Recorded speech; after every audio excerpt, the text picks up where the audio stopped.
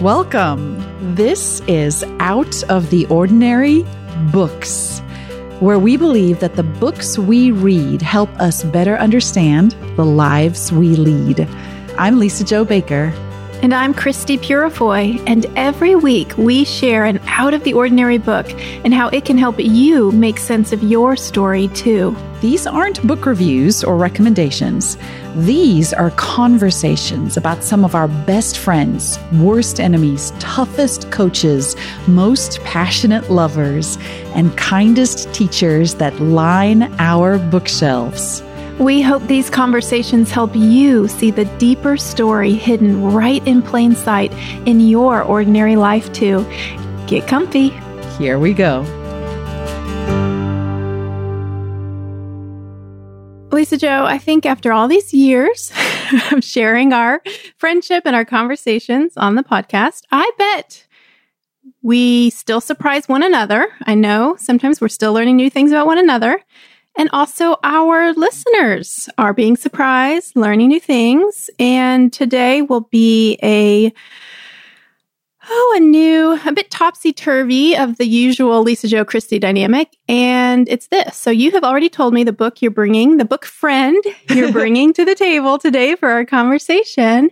And I bet our listeners are used to thinking of you as the movie person and me as the book person. Oh. But today we have a friend where you have read the book, but I have only seen the movie. No. I'm shocked and scandalized right now.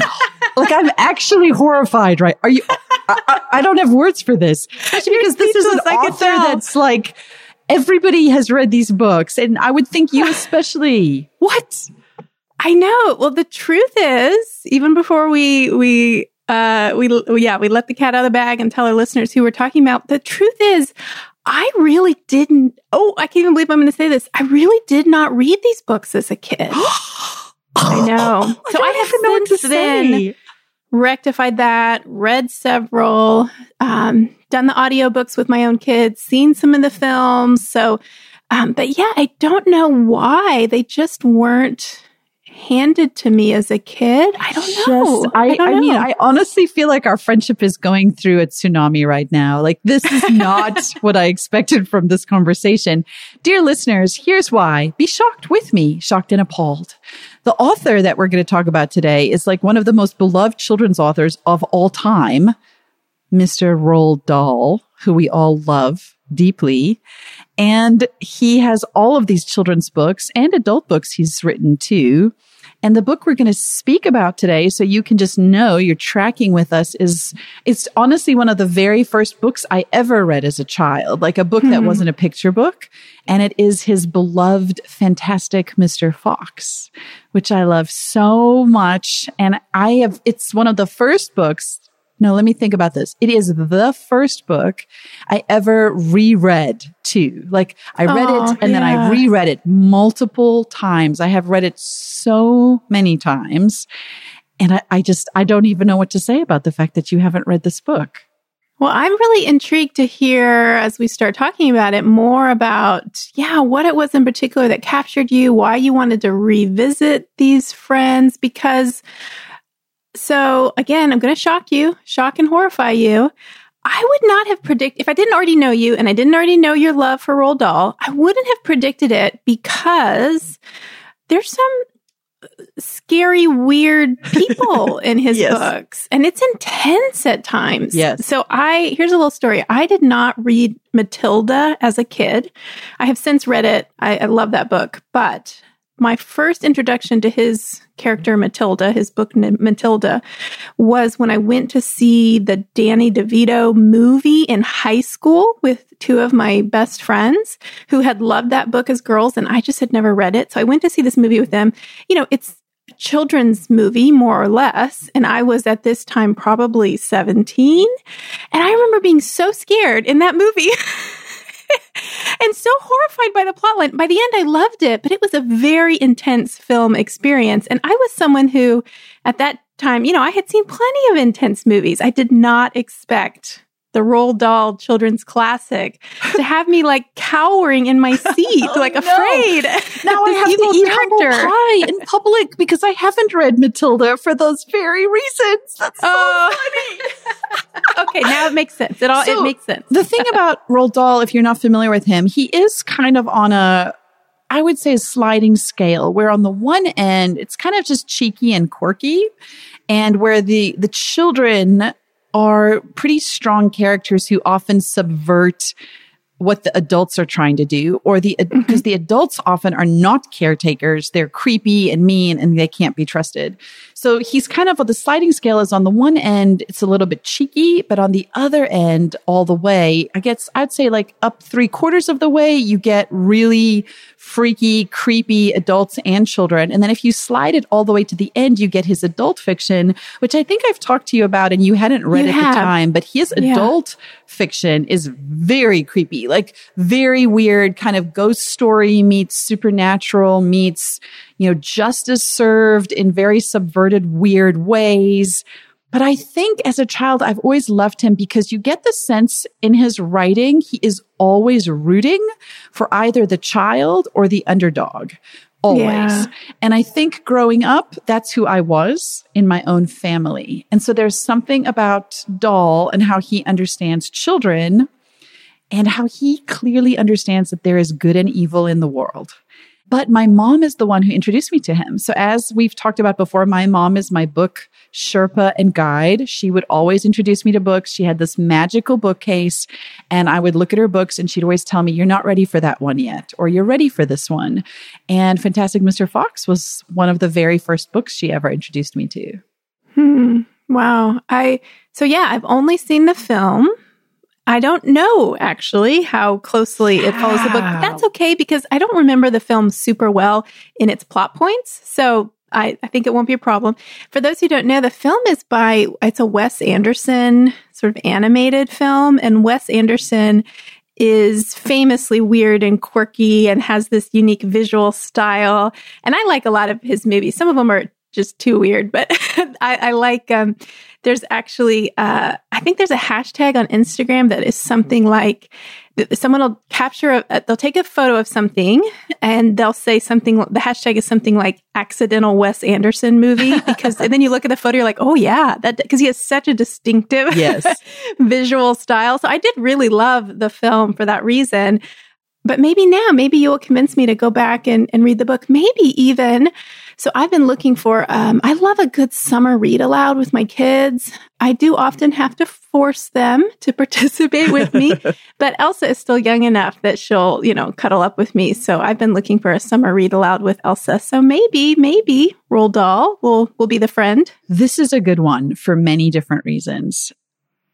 I will say that most people have probably seen the movie Fantastic Mr. Fox. George Clooney voices the fox. Yes. It is really, I will say the movie catches the ethos of the book. This charming father figure, this family that's trying to survive. It's a story about 3 farmers who live in luxury, landowners, and hoard all this food and drink, and these animals who are starving and trying to get access to these storehouses.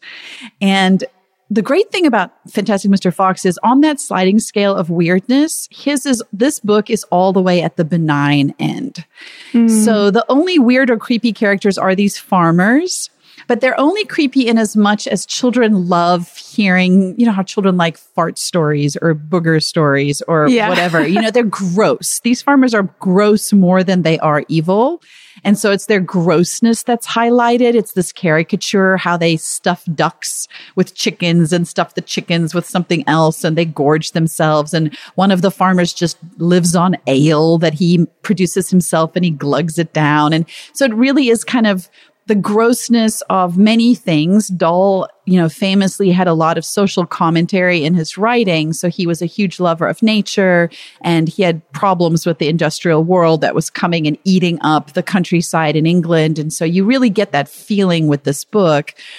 But the hero of the story, Mr. Fox, the reason they call him fantastic is his wife calls him that. Like, she loves him and his children idolize him.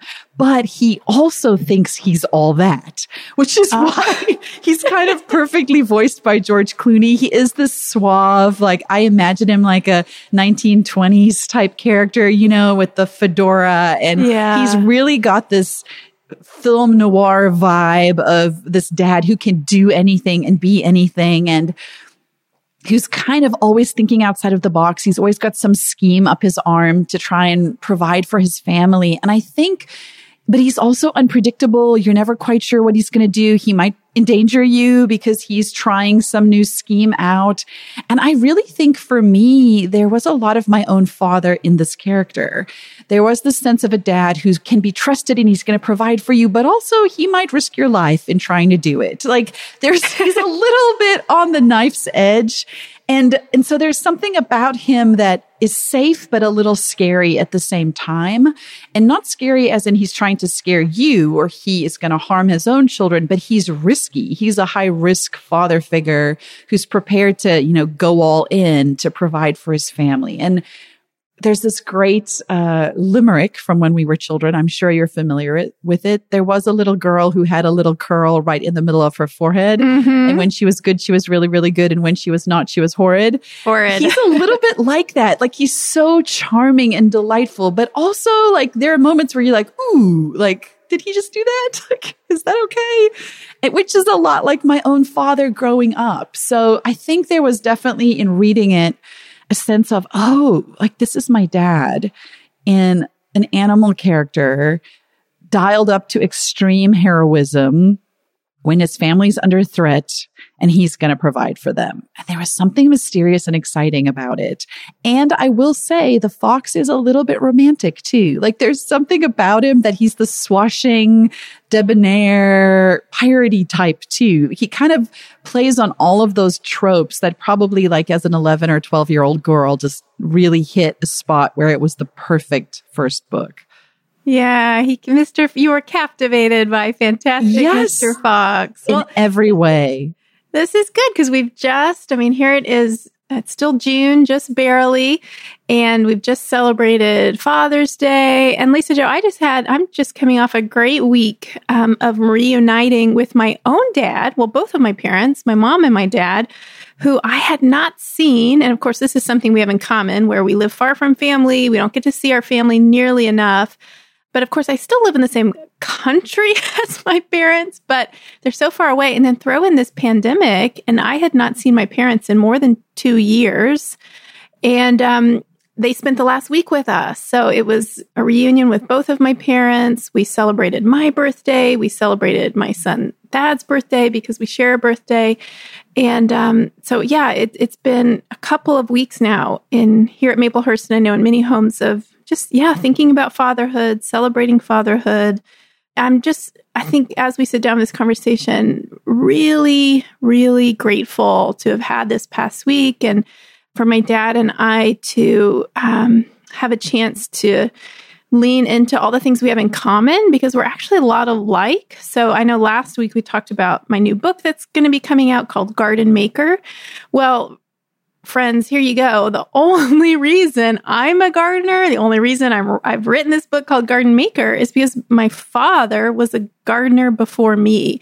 I mean, it goes back to him absolutely because it was growing up in the garden that he made, and I write about that in the book. And he would point to his grandmother. It was his grandmother who grew these beautiful scented irises that were so, he was growing up on a farm where everybody's growing things, but it's very, it's productive. And his grandmother had these flowers she was caring for, and just what an impression that made on him. So he left the farm, but became a gardener. And I grew up in his garden, and now I'm a gardener. So this past week, I had all these plans about things we could do and, things, go visit this, that, and the other. And we did a little bit of that, but here's what we mostly did.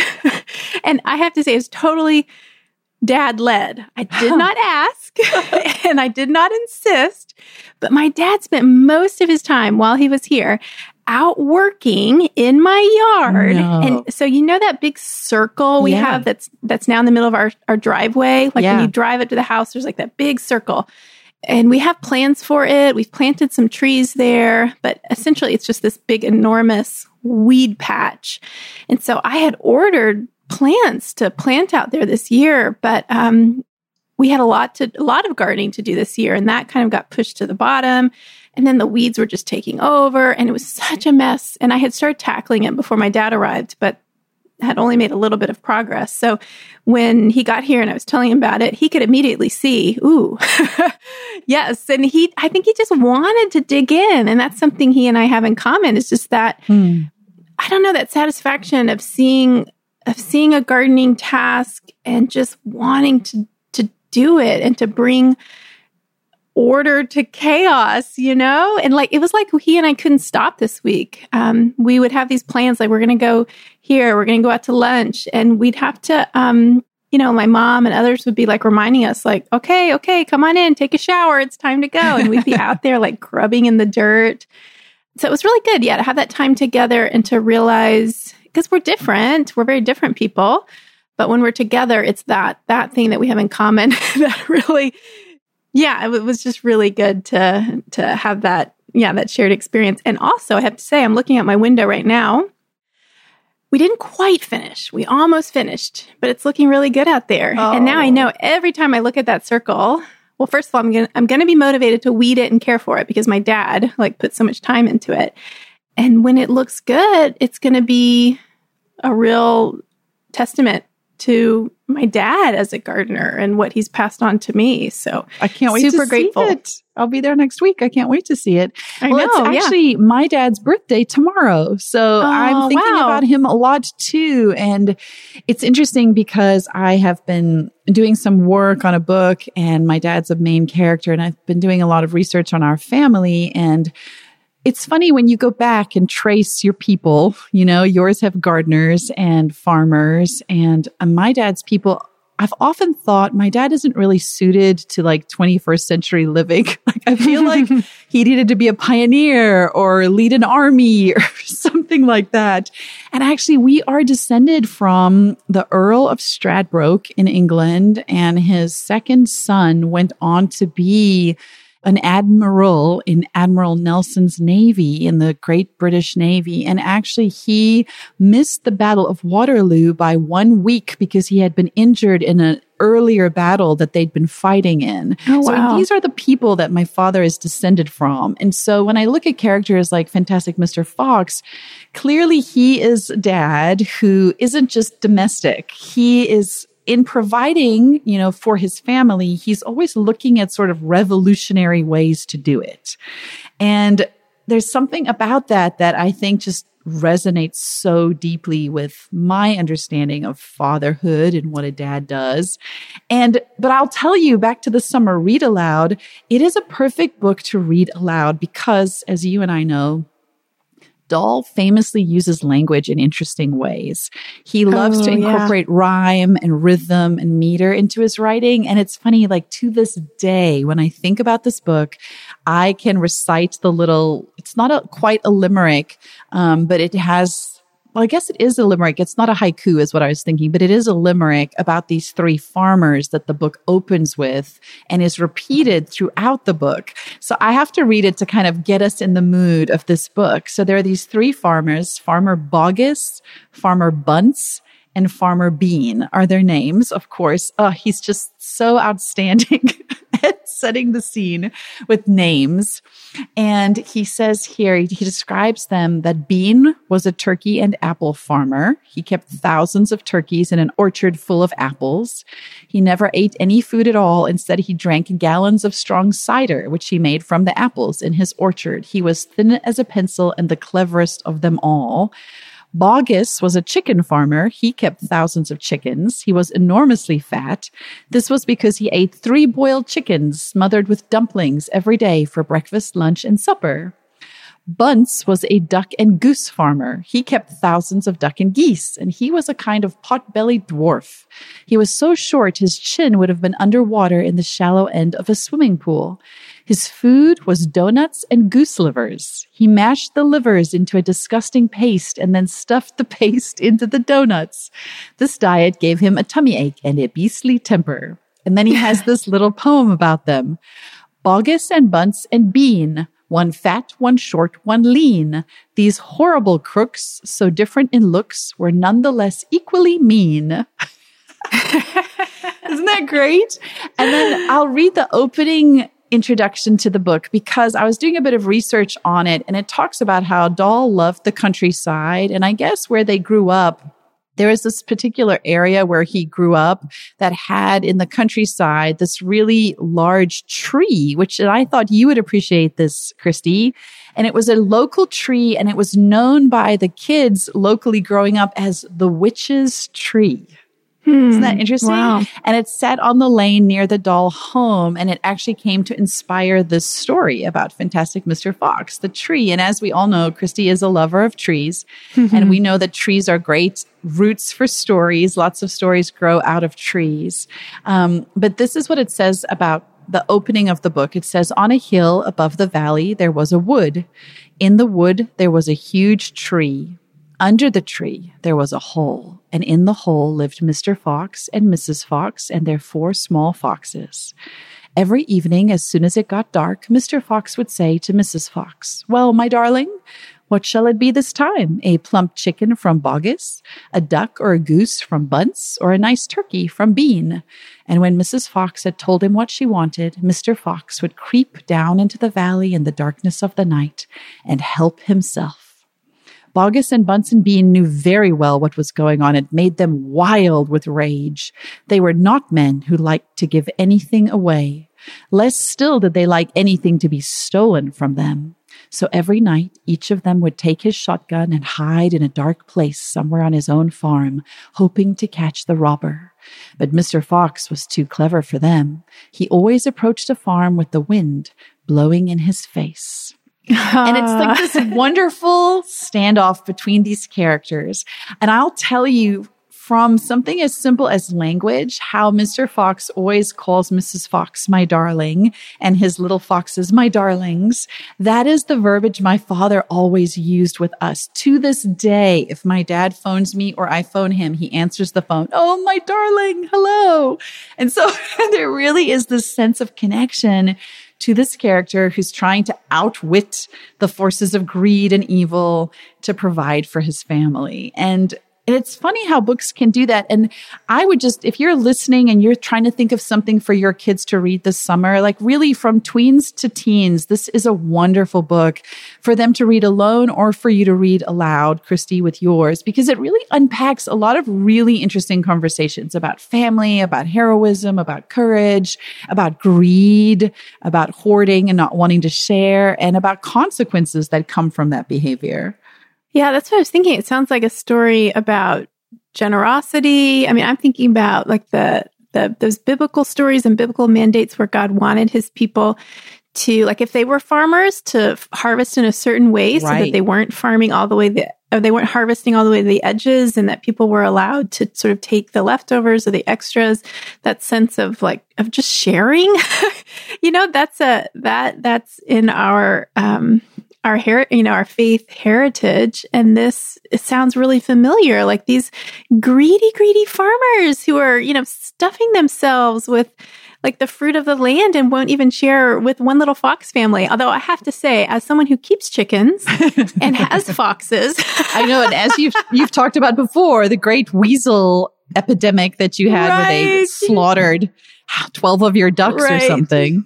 There have been some massacres at Maplehurst. And actually just this week, again, with my parents visiting, one evening, I love June evenings when, this is a time of year where we just have the most daylight and the evening just lingers. And so as the moon was coming up one night, my mom and I went and sat up at the top of this sort of bank, this hill that we have in the backyard where we have some chairs now. And so we were sitting there really in the dark, although it was still just sort of, dusk.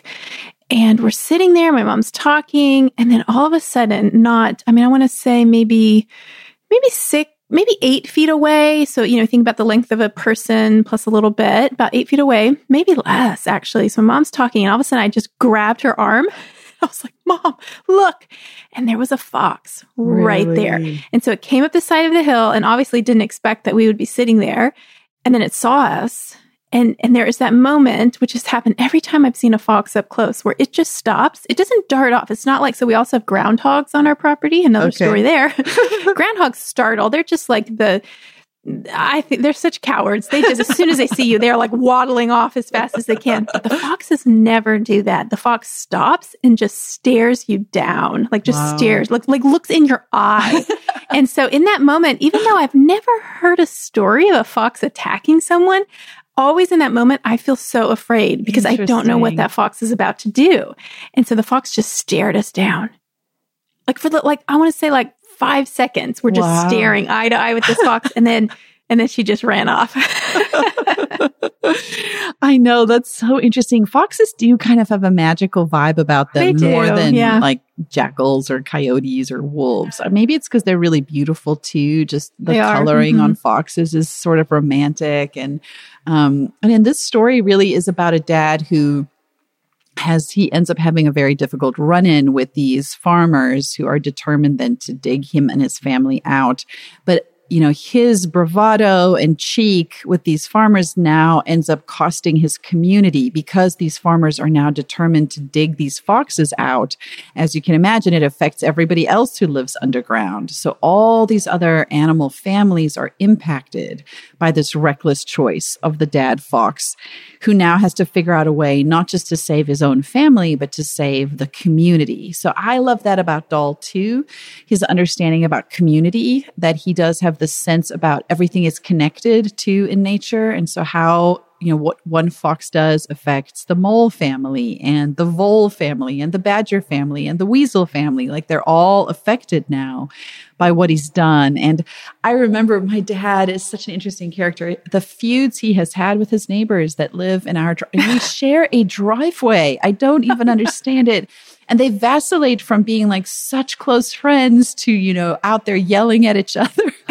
Just find it all to be the most interesting behavior because they're trying to all make homes there and they're trying to provide for their families. And it's this constant tension between, is it my family over your family? Is it my family at the expense of your family? Or is it our families together trying to figure out how to utilize this property in a way that is, meaningful and fruitful for everybody involved. Mm-hmm. And I know that's something you guys think about a lot too with Maplehurst and sort of the stewarding of it as an island there in the middle of suburbia, but offering something to a community.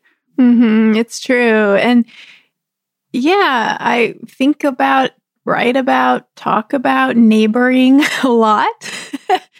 And yet it's not easy or inevitable, especially where we have that fatherly or parental protectiveness or, where we want what's best for our kids. And so, we've had some recent, I'll say, conversations with neighbors about how our kids are playing together or, another big one for us that's sort of ongoing are trees, like caring for trees. So recently, we've had a few times this has happened where a tree that's sort of on the neighboring property falls into our yard, like a storm takes it down. And then, the conversations around cleaning up this tree.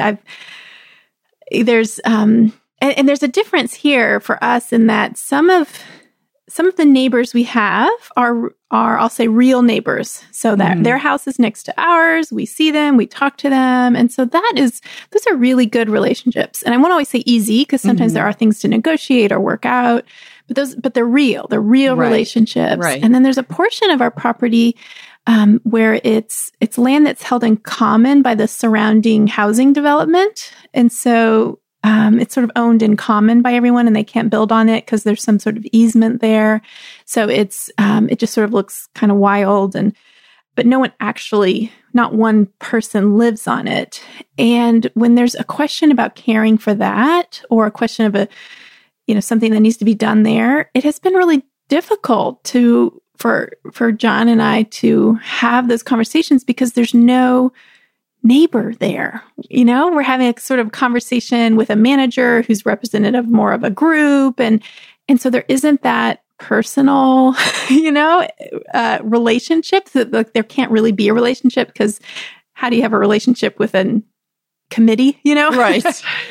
more or less. And so I've been really struck by that contrast. And it's also been good for me to remember that as hard as interpersonal things can be when we live alongside one another, when we're connected, we're all pretty motivated to work it out usually, right. or we can be. And as long as we're willing to see someone else's perspective and not just stand like firmly in our own, perspective, our own viewpoint, our own side of the fence, but sort of like I'm learning to kind of put myself on the other side of the fence and think about, well, what is life like over there? What would my priorities be if I'm on that side of the fence, right? But it's a process. But as hard as that can be with real people, it's a gift. It's always a gift. And it feels possible in a way that the kind of relating to the neighbor who isn't a person feels sometimes like, oh, I don't know if this is even possible. This is hard in a whole other way. I know. Neighboring. Neighboring, right. It's a verb. Yeah, it's difficult. And I think we are all shaped in how we neighbor, how we parent, how we experience the world around us by our parents. And I think our fathers play a really big role. They're a compass for us in how we understand what courage or sacrifice look like. I remember, I think maybe this is another reason I love Mr. Fox so much is because my father really places a high premium on acts of courage and sacrifice. Not even selflessness as much as sacrifice, like actual laying down of your life or your safety or your security. And he has always lived with a legacy of, his forefathers were all farmers making a go, out of nothing themselves. And he, I think, is really moved by that, by acts of courage. And so I grew up like being told lots of stories. My dad speaks Zulu fluently. I was born in Zululand, where he was working at the time as a doctor. And he was, he had a chance after he graduated medical school to take a very prestigious surgical residency. And instead, he had a friend who was a few years ahead of him who had been spending his vacations in med school working on a really remote hospital in the middle of Zululand that was run by the Methodist Church. There was kind of missionaries there who had this hospital. And so Cliff would go and work there. And he kept telling my dad, it's just amazing. Like when you get to go and serve in these remote places where there aren't doctors, it's just very powerful experience. You recognize the value of medicine and how it isn't just about how much you further your career, but it's going into remote regions where they're never going to have access to a doctor. And as believers, they just felt like it was a calling. Medicine became a calling then. It wasn't just a career or a way to make money. And my dad often describes not only was the missionary hospital really remote, but they would go then, they would fly. They call them bush planes, these little sputtering planes that would fly into the more remote villages that you couldn't even drive to. And my dad would talk about getting so airsick. He said, I would be sitting in this bumpy plane and I would look out the window and just kind of focus on, and this is such an African story, although maybe you have these out in like Texas too, a giant anthill. Do you know what those look like? Those big, huge, right. I've seen pictures of those. Yeah. They're so massive. You can actually see them from the air. They're built out of hard red sand. And he would just try and focus on an anthill. And then when they passed it, he'd focus on the next one. And they'd land in these remote villages and provide, everything from dental care to vaccines to maternal health care. And he started spending all of his vacations there too. And then when he graduated medical school, the chief of surgery at the university, chief professor of surgery, had asked my dad, what are you going to do? At the time, he had been studying under Dr. Chris Barnard, who did the first open heart surgery in the world. And my dad told him he was going to go to Zululand and work as a missionary doctor. And I mean, the guy could not understand what my father was doing. He just thought it was bizarre that he would choose that instead. But they still talk about those days and how they were shaped by the courage of the people who lived and worked there, the courage of the sisters, the nurses who staffed those hospitals, pushing back against, at the time, malaria and tuberculosis were just hugely devastating in those parts of the world. But that's the kind of courage. So when I say courage, I don't mean metaphorical. I don't mean, being able to stand for a cause on Facebook. Like, my dad is like, no, let's go into the deep wilds of Africa and live alongside the people there and see what we can do to assist them in what they are doing. And to this day, that is his definition of courage. My parents are very, very involved in the orphan care community in South Africa and are constantly going out to ask, what does it look like for us to serve? How can we serve you? What is that like? And then getting very dirty hands, And so Mr. Fox, I think, I don't think I recognized it as a child, but as an adult looking back, he was my dad in many ways. And I'm going to read another scene. I've been trying to be careful not to give away kind of the exciting redemption that Mr. Fox is able to bring up. But this is at a point where they are now in a dire situation. They can't come up to hunt. The farmers are digging this giant hole to try to get to the foxes. And, Mr. Fox is trying to figure out how to get them out of it. And I just remember, I think it was, great storytelling builds this tension where you're waiting, my kids will talk about this now, how great stories have really bad conflict, even children's stories, especially children's stories. I think Dahl was one of those people who talked about how he understood children understand that evil is a real thing in the world. And so there's this really pivotal moment of family conflict where you don't know if they're going to make it. And it's really scary. And I remember going back and rereading the scene over and over again where the dad actually is going to save the day when you're not sure if he can. So here it is. It says, Mr. Fox had not spoken for a long time. He had been sitting quite still, his eyes closed, not even hearing what the others were saying. Mrs. Fox knew that he was trying desperately to think of a way out. And now, as she looked at him, she saw him stir himself and get slowly to his feet. He looked back at his wife. There was a little spark of excitement dancing in his eyes. "What is it, darling?" said Mrs. Fox quickly. "I've just had a bit of an idea," Mr. Fox said carefully. "What?" they cried. "Oh, Dad, what is it?" "Come on," said Mrs. Fox. "Tell us quickly." "Well," said Mr. Fox. Then he stopped and sighed and sadly shook his head. He sat down again. "It's no good," he said. "It won't work after all." "Why not, Dad?" "Because it means more digging, and we aren't any of us strong enough for that after 3 days and nights without food." "Yes, we are, Dad," cried the small foxes, jumping up and running to their father. "We can do it. You see if we can't. So can you." Mr. Fox looked at the 4 small foxes and he smiled. "What fine children I have," he thought. "They are starving to death and they haven't had a drink for 3 days, but they are still undefeated. I must not let them down." I suppose we could give it a try," he said. "Let's go, Dad. Tell us what you want us to do." Slowly, Mrs. Fox got to her feet. She was suffering more than any of them from the lack of food and water. She was very weak. "I'm so sorry," she said, "but I don't think I'm going to be much help." "You stay right where you are, my darling," said Mr. Fox.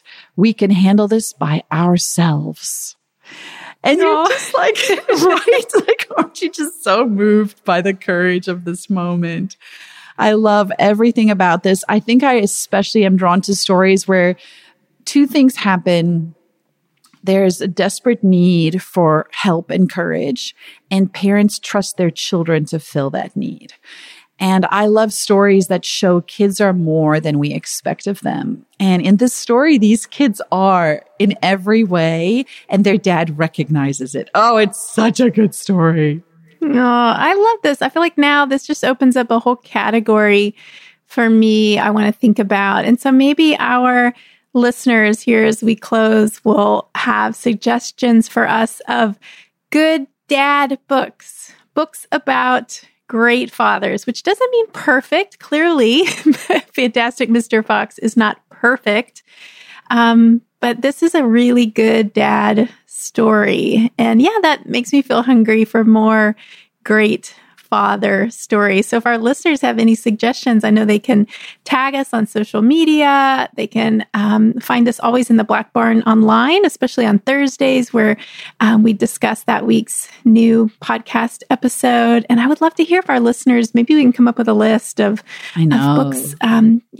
Good books about fatherhood. I'll add one more. Now I have to. Now I'm like a listener who has to respond. And if you haven't read Danny, the Champion of the World, which is also by Roald Dahl, it might be the greatest father story of all time. It's so, please, Christy, have you read it? I'm scared.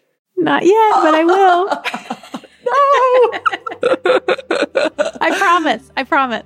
So maybe we'll have to make Christy read it, and then she can do it as one of her choices, because there you go. Actually, even more than Fantastic Mr. Fox, I'd love to see that one through your eyes, because the father in that one is so astonishing. So it was fun to talk dads today. We don't often get to do that. I know. I love it. Thanks for bringing it up. And thanks to my father, who made such a difference in my garden this week. And thanks to your father, who inspired your love of this book, and who I know is close to you as you continue to write and tell your stories as a writer. Here's to our fantastic dads. Yes. If you enjoyed today's conversation, won't you take a moment right now, open up that podcast app and look for the subscribe button right next to our podcast profile image.